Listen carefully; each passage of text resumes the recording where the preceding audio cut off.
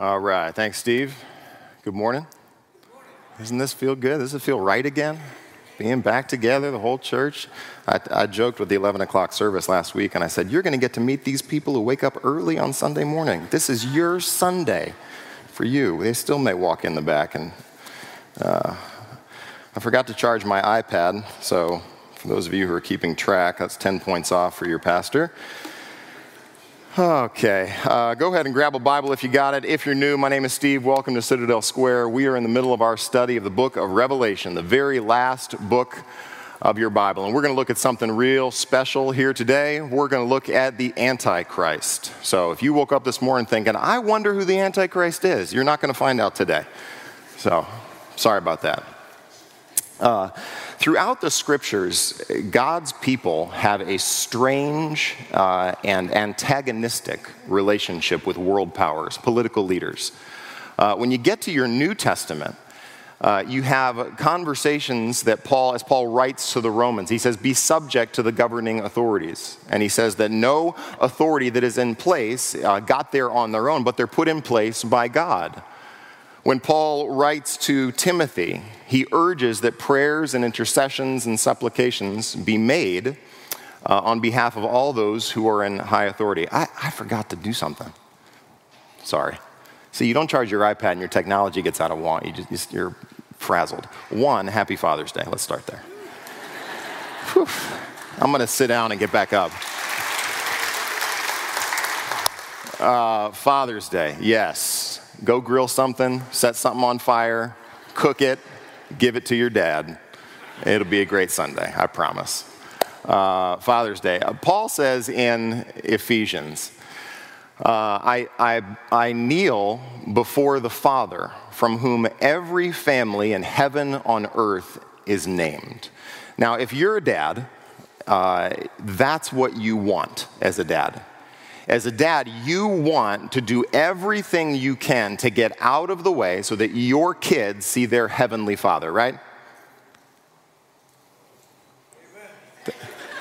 See, the old man teaches the young, and you want to get out of the way. So if you feel like this morning, Steve, I'm not the dad that I ought to be. Steve, I'm not the dad that I want to be encouraged. Your job is to get out of the way and that your kids would see their heavenly Father, right? Thank you. Okay. Men, amen? Okay, thank you. That's the goal of being a dad, is to do all you can to serve and train and equip and hold the line of truth in your family and in your home that your kids might come to a knowledge of their heavenly Father. So today, these are always complex holidays because this may be a year where you want to be a dad and you're not. This may be a year where you lost your dad.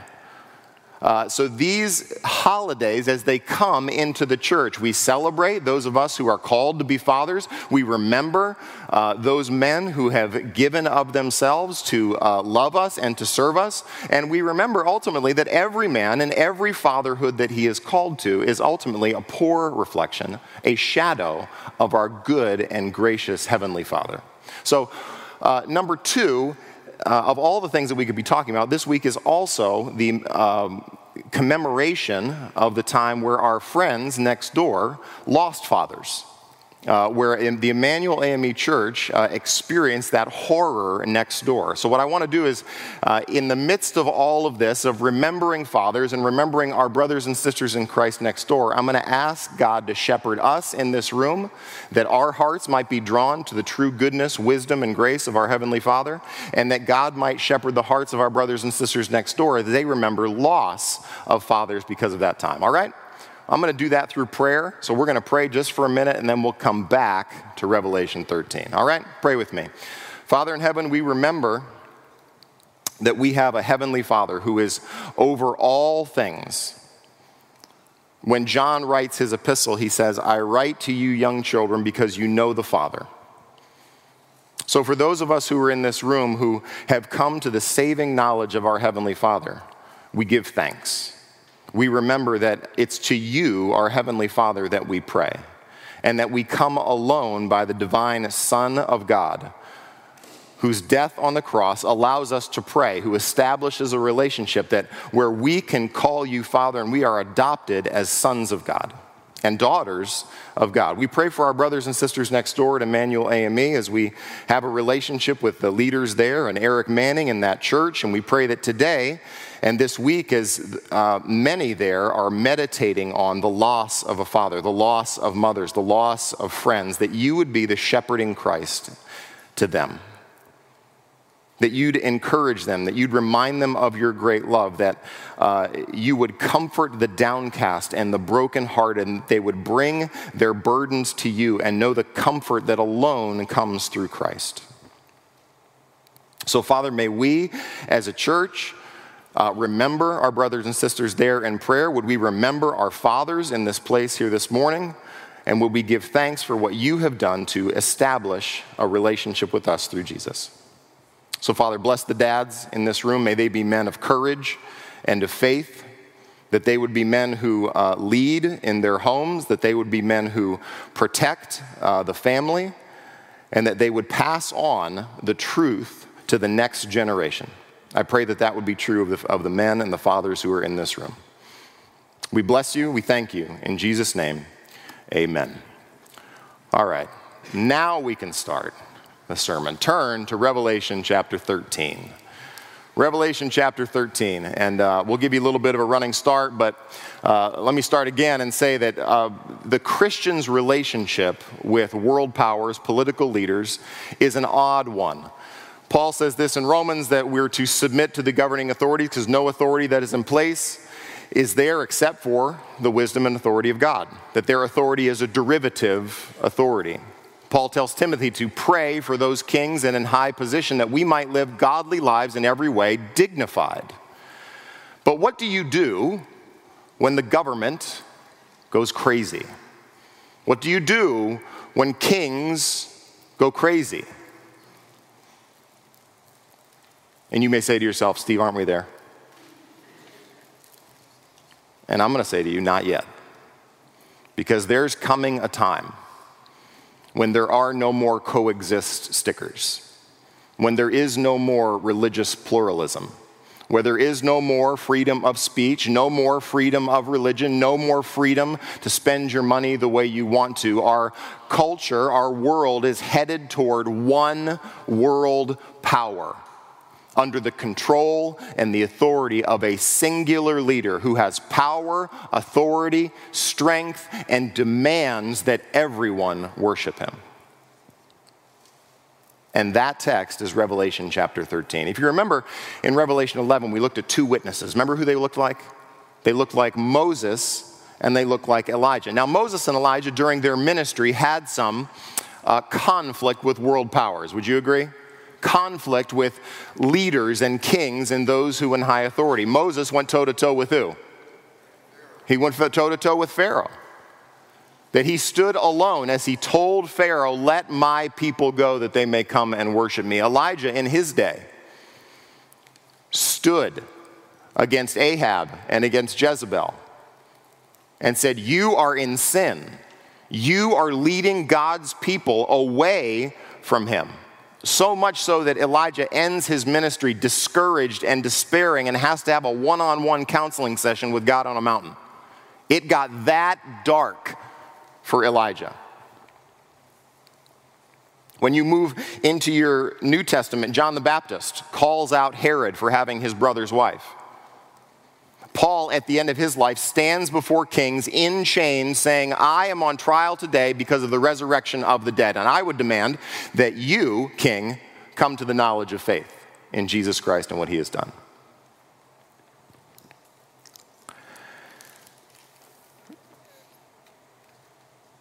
So, as we look at a culture that in many ways has gone crazy, we're going to see the end of the story in Revelation 13.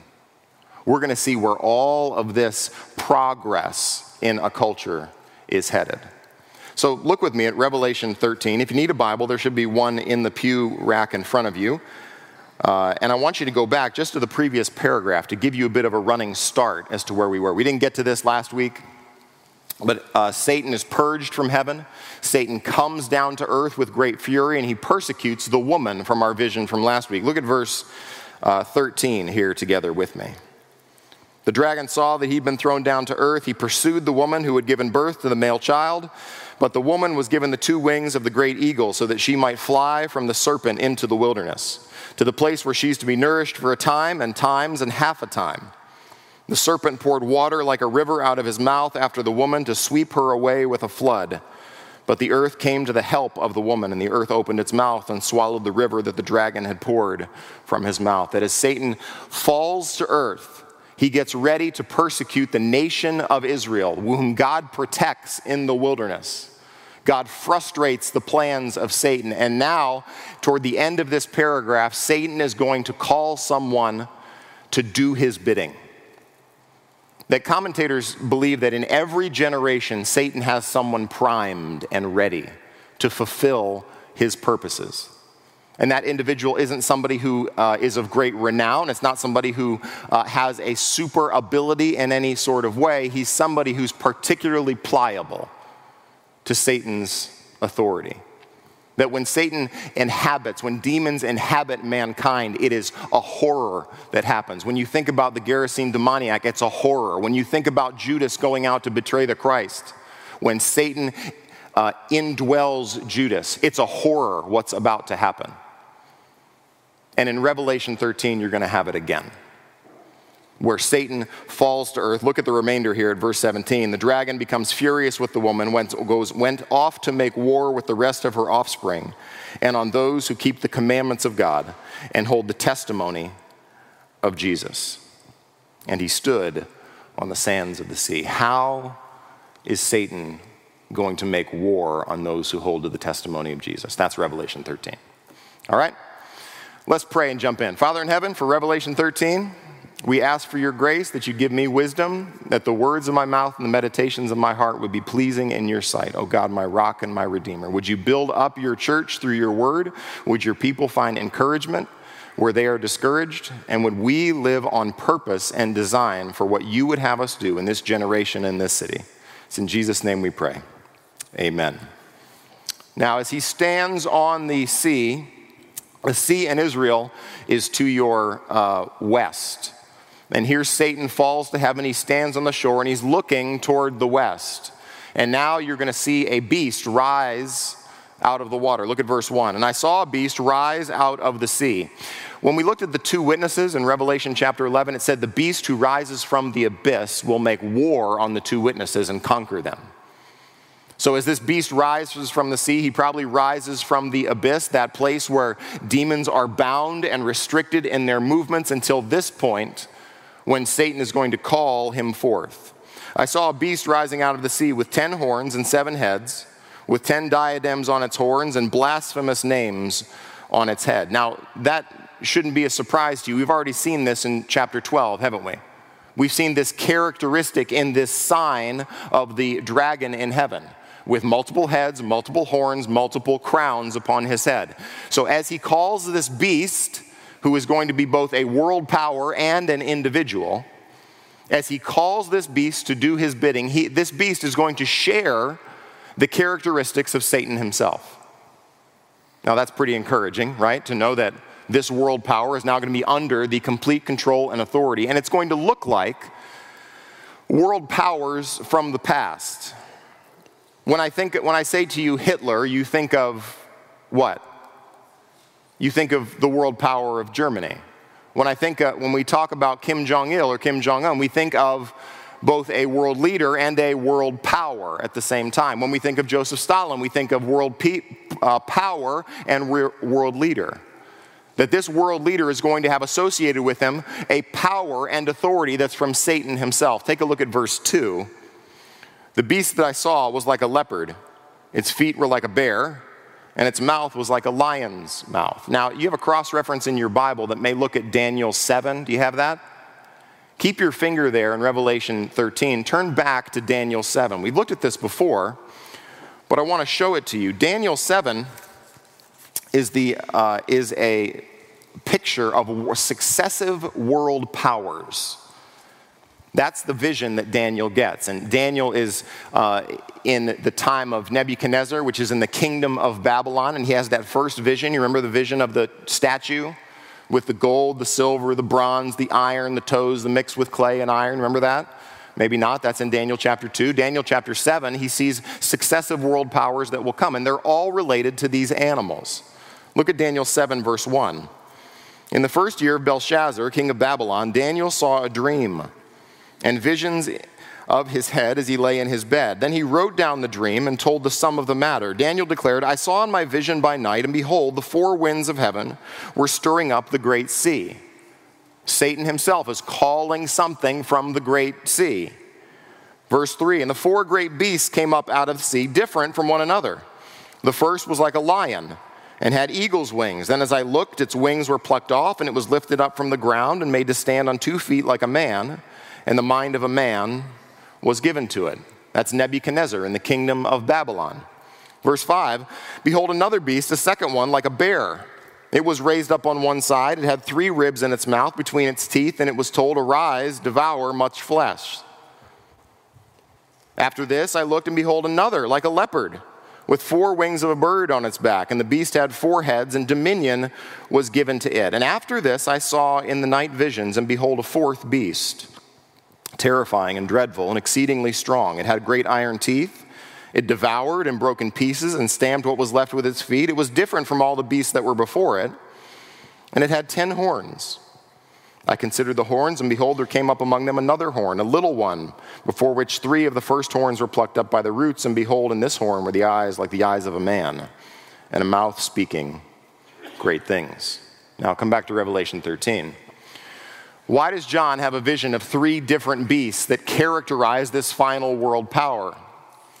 What John receives in a vision is something as if to say that every world power that seeks to have complete and utter domination over the entire planet is inspired at its heart by Satan himself. That Satan is behind these world powers of Babylon. Babylon had a massive authority during its time. Assyria had a massive authority during its time. It wasn't nation states like we have today, that there are countries with leaders over them that are spread throughout the world. At this time, the authority and the autocracy and the dominance of these world powers is global in its effect. Assyria, Babylon, Persia, the Greek kingdom, Rome. They sought complete world dominance. And here's Satan standing on the shore calling this beast forward that has characteristics of all of these previous kingdoms. That it has the authority and the power and the control, and you're going to see Satan hand it 3 things that are representative of these 3 kingdoms. Look at verse 2. The beast I saw was like a leopard, its feet were a bear, its mouth was like a lion's mouth. So it looks a lot like Babylon, Persia, and Rome. And to the dragon, and to it the dragon gave, watch these 3 things he gives. He gives power. That this kingdom as it rises is going to have complete world power. It's going to exercise its power and authority, not in a singular location, but it's going to be a global power. From chapter 6 forward, power has always been associated with God. God has always been praised as the one who has complete authority, power, control, and dominion. That's the exaltation of God in Revelation chapter 6 and going forward. But here at this point, the power changes. That Satan himself is going to leverage every ounce of his strength and power to accomplish his will with this kingdom. Number 2, he's given his throne. You remember back in the church where John, I believe it's Smyrna, I can't remember right now, you can look it up later, where he says, I know where you dwell, where Satan's throne is. And one of the things we said about that time and place for the church at Smyrna was that it was in the very place where emperor worship was the most vocal. That they lived in a time when everybody viewed the Roman emperor as a god.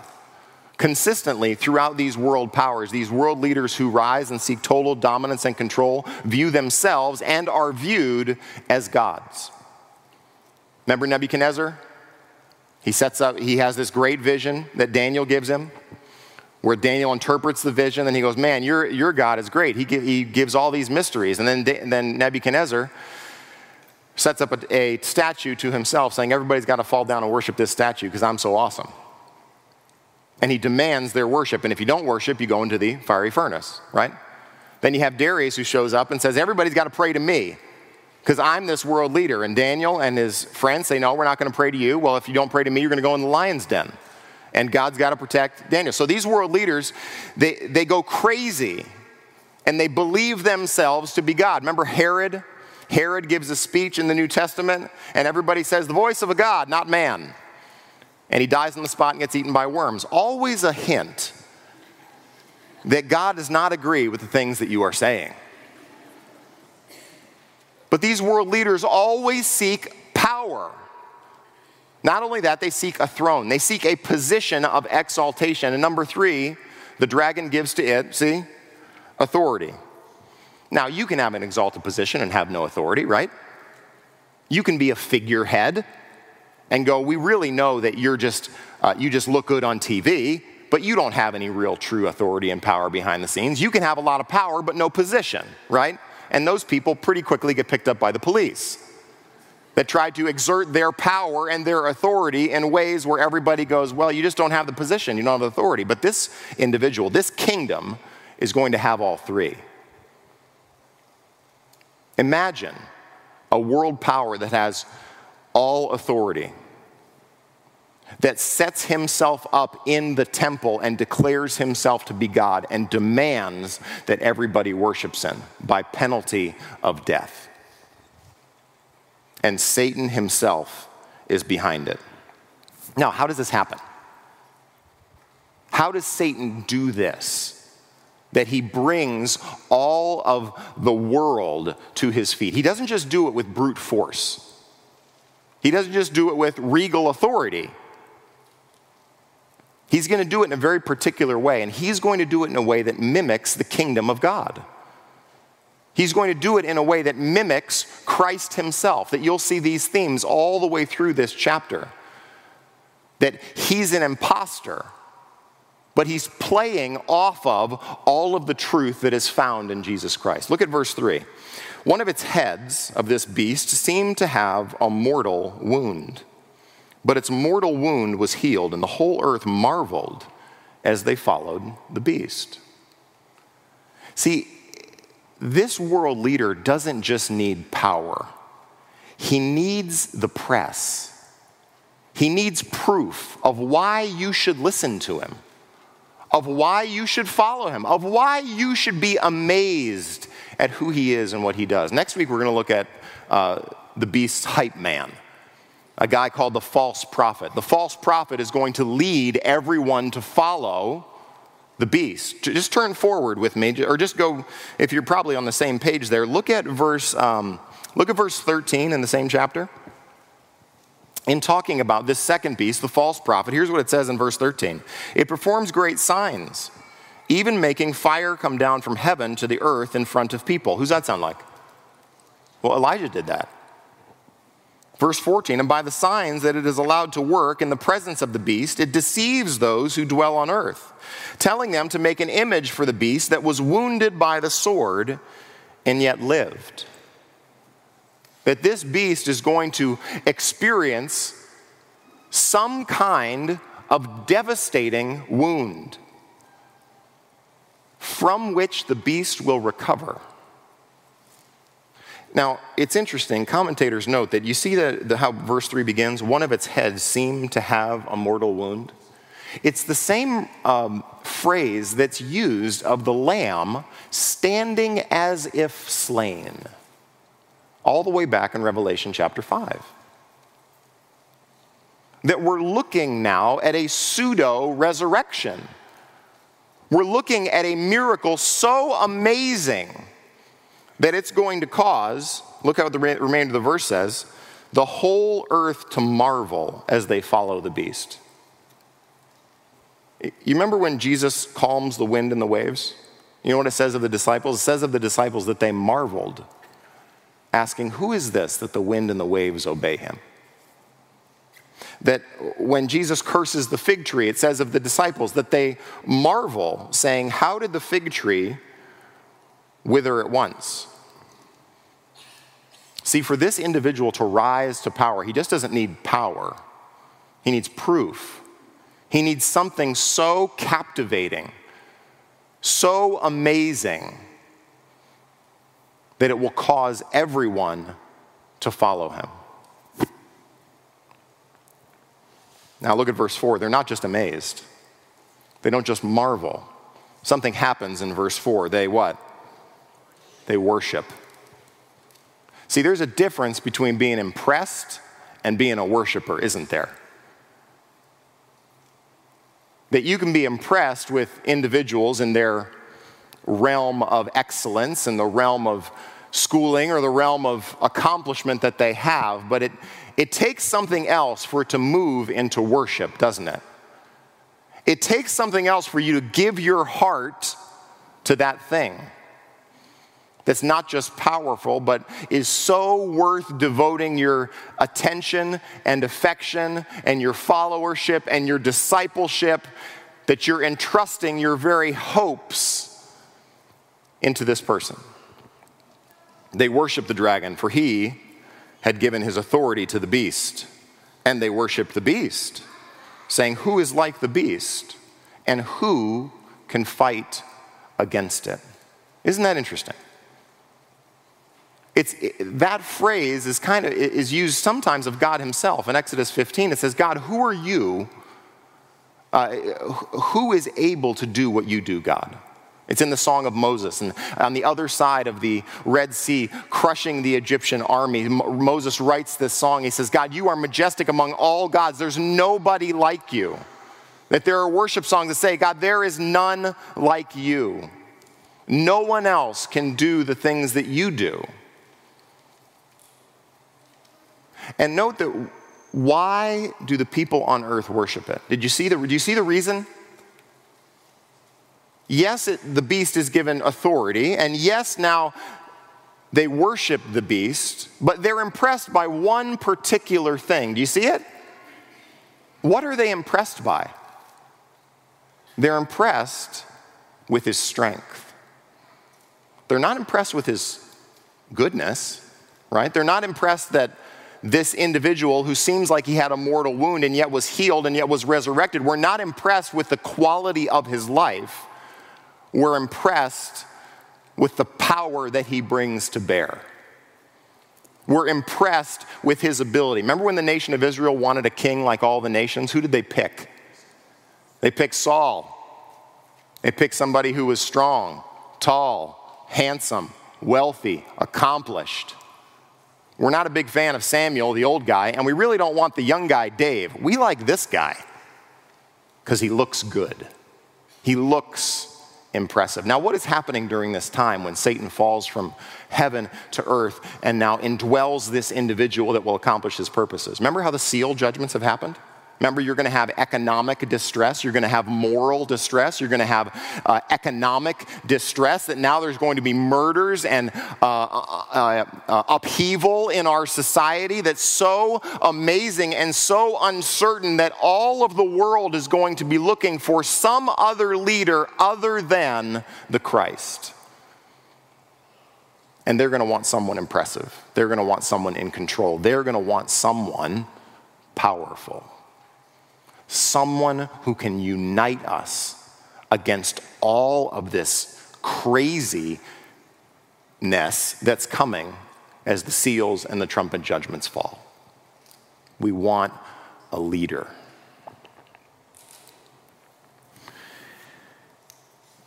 Mankind is always impressed with power. Why do you think the superhero movies do so good? Because it has nothing to do with morality. It has to do with power. It has to do with overcoming the weakness that we are so familiar with. Amen? That if we're honest, we feel in the center of who we are ineffective and weak, don't we? We feel uncertain, like we don't have it together. And the greatest temptation, you have something right now that if you could just exercise a little bit extra power to accomplish the thing that you want to do, you would do it, wouldn't you? That there are things in your life that if you just had that power to change it, you would do it.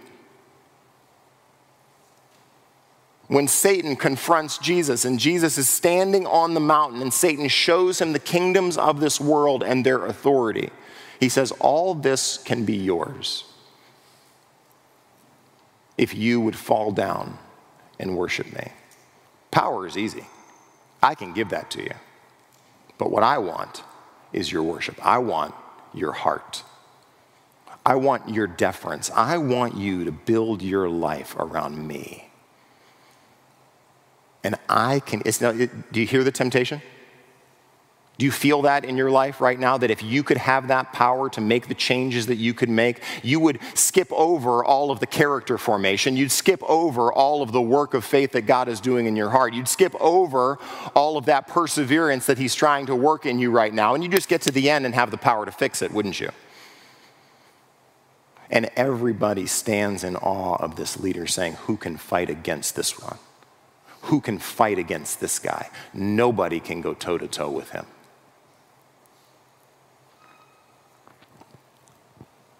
See, we hate weakness because we worship power.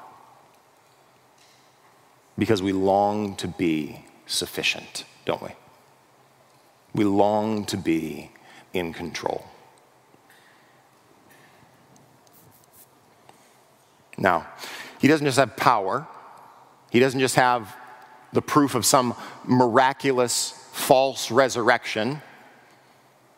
He's also going to have a preaching ministry. Look at verse 5. You saw the blasphemous names on his heads. You're going to see blasphemy mentioned 4 times in this passage. That gives you a hint as to whether or not this is a good kingdom or a bad kingdom, right? That's a joke. It's okay. You'll get it in a couple minutes. Verse 5. The beast was given a mouth. Given a mouth. He's given a preaching ministry,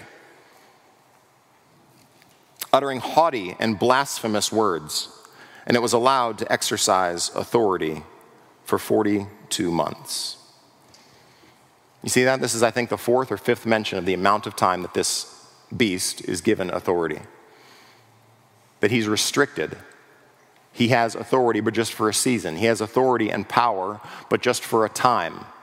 And it's given by God into the hands of this beast and this world leader.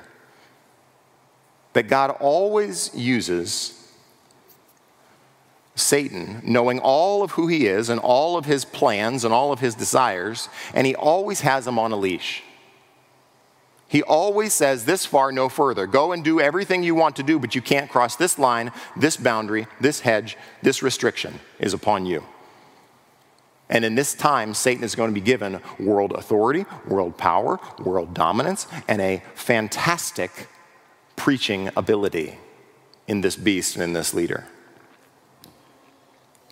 Verse 6, it opened its mouth to utter blasphemies against God, blaspheming his name and his dwelling. See, this world power is not fundamentally for the sake of man and for power arbitrarily speaking. It's not just power for power's sake. It's a kingdom set up against God. It demands worship. And it blasphemes God. 2 things. See, do you see the 2 things that it blasphemes? 1, it blasphemes God and his name. It opened its mouth to utter blasphemies against God, blaspheming his name. You know what the name of God is? The name of God has to do with his biblical self-revelation. That this individual will rise to power and say, why do you read your Bible? Why do you want to know who the God of heaven and earth is?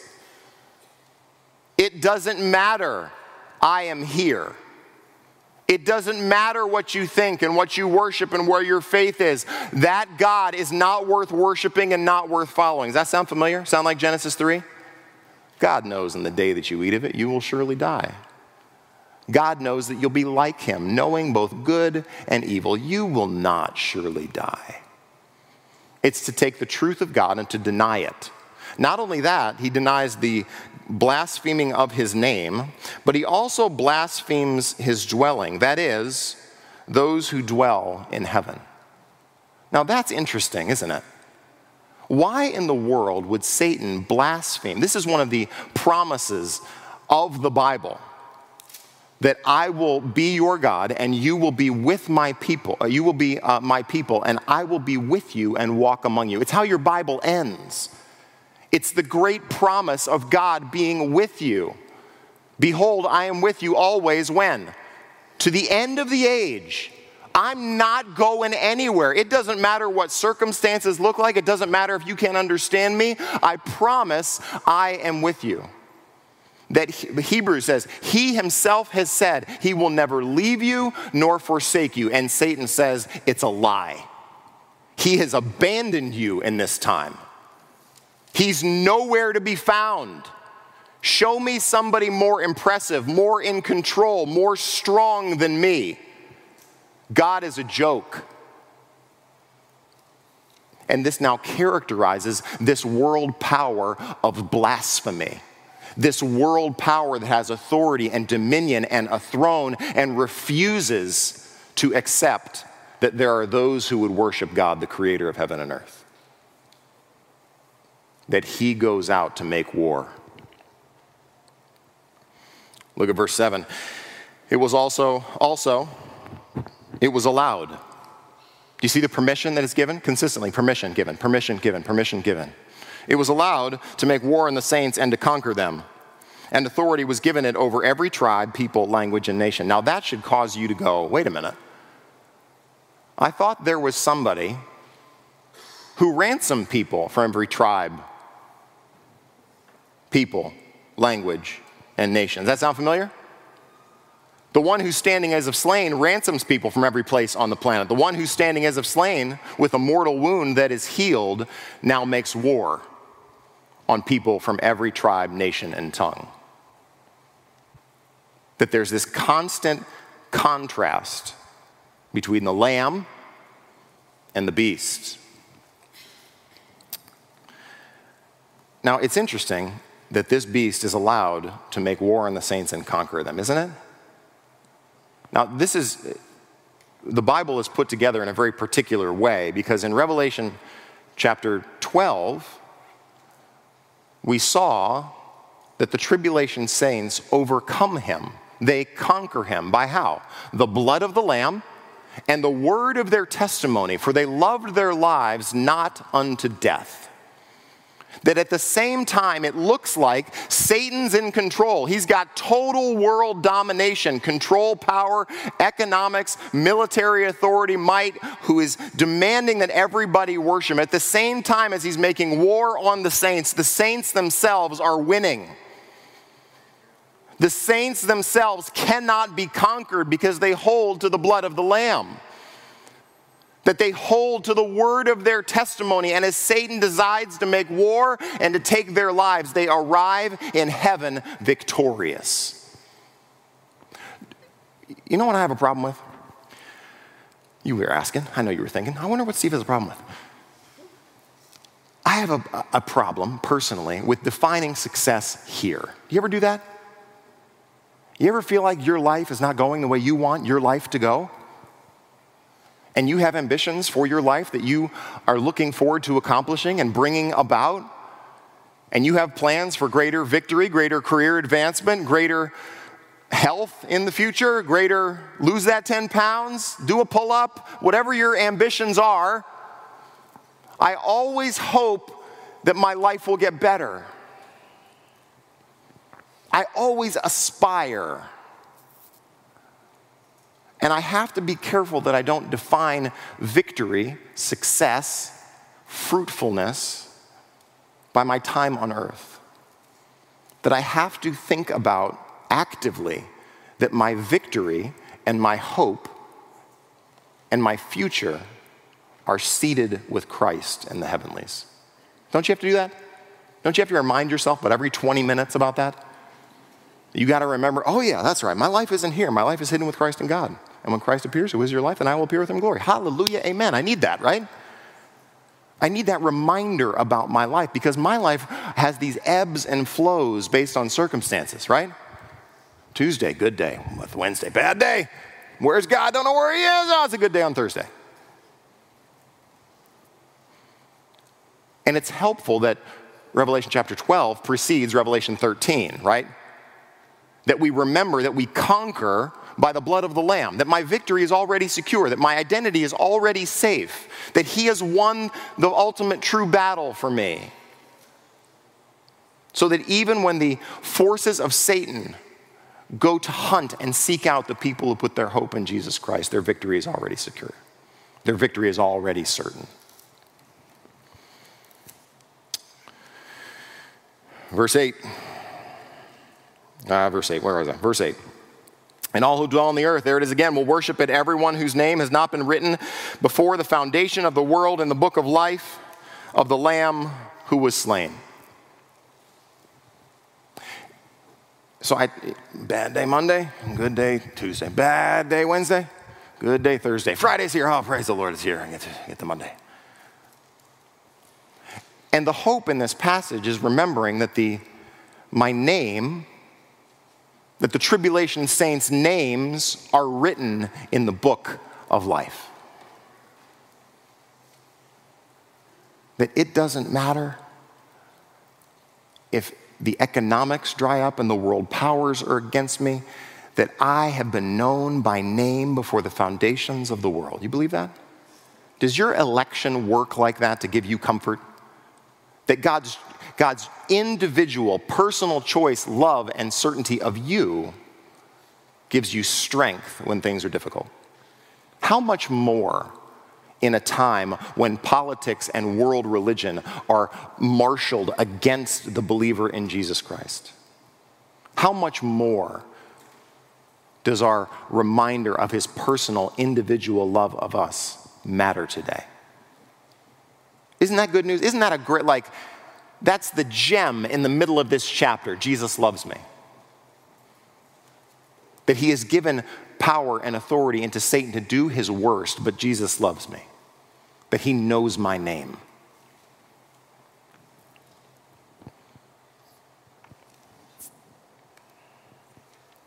Now, look at verse 9 with me.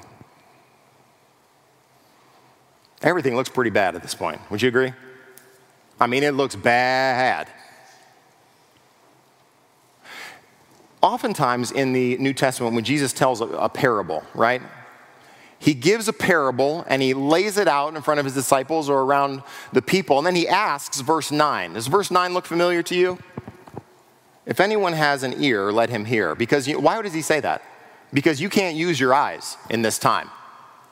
You're going to have to hear the voice of God. You're going to have to hear the truth of his word. You're going to have something else other than your eyes to discern what is happening, because everything is going to look like it's in control of Satan. Everybody is going to be literally worshiping the devil. Everybody is going to be believing he's in control. Everybody is asking, who can fight against this world leader? And John says, if anyone has an ear, let him hear. This is a fascinating verse. Don't miss this. If anyone is to be taken captive, to captivity he goes. If anyone is to be slain with the sword he must be slain. Why in the world would you go to captivity during this time? Why in the world might you die for your faith in this time? Because you are a dissenter. You are standing up like Moses and Elijah and John the Baptist and Paul the Apostle and the apostles who say, you decide whether it's right to follow God or follow man, but we cannot help but speak of what we have seen and heard. That in an evil day there will be men and women who say, you are not worth following. You are not worth worshiping. We will not bow the knee. See, let me just preach just for a second. It bothers me when the church forgets its role in a culture. It gets me bothered. It matters too much that we have been called to be ambassadors for Christ. It matters too much. And when the church decides to lose and trade its prophetic voice for comfort and protection under political powers, they have lost their purpose for existing. They've lost it. We have been given the only message that allows people to move out from under the wrath of God into adoption and sons and daughters of God. And if we as a church can't call sin what it is, we're in trouble. If we as a church can't stand in a culture and in our families saying God is testifying and making his appeal through us, be reconciled to God, then we have forgotten our purpose. We don't exist to win here. We exist to be prophets and priests for the purposes of God for as long as he has us here. And these people say, we will go to prison and we will go to death, but we're not moving on Jesus. Amen? Amen. Now, how's this chapter close? Here's a call for the endurance and the faith of the saints. You need that? You need endurance and faith for your day? You need endurance and faith? How about when the whole world is in the power of the evil one? How about then? You need endurance and faith for your day then? That you need to remember that you are here for a time and a season, and that Jesus loves you, your election is secure, your robes have been washed in the blood of the Lamb, and that you conquered the spiritual forces that are in the heavenly places by the blood of the Lamb and the word of their testimony. And love not your life unto death. Here is a call for the endurance and the faith of the saints. This is how John preaches, isn't it? John ends this vision by kind of inserting himself and go, hey, you know what you got to do on an evil day like that, right? You got to go to the end. That this is the promise that he's given to the letters to the churches. The devil's about to throw you in prison for 10 days, but you be faithful to the end. And you go to the end, I will give you the crown of life. I want to close. I'm just going to call the worship team up here. We're going to close our time. And I want to close with a passage of Scripture that's very familiar to you.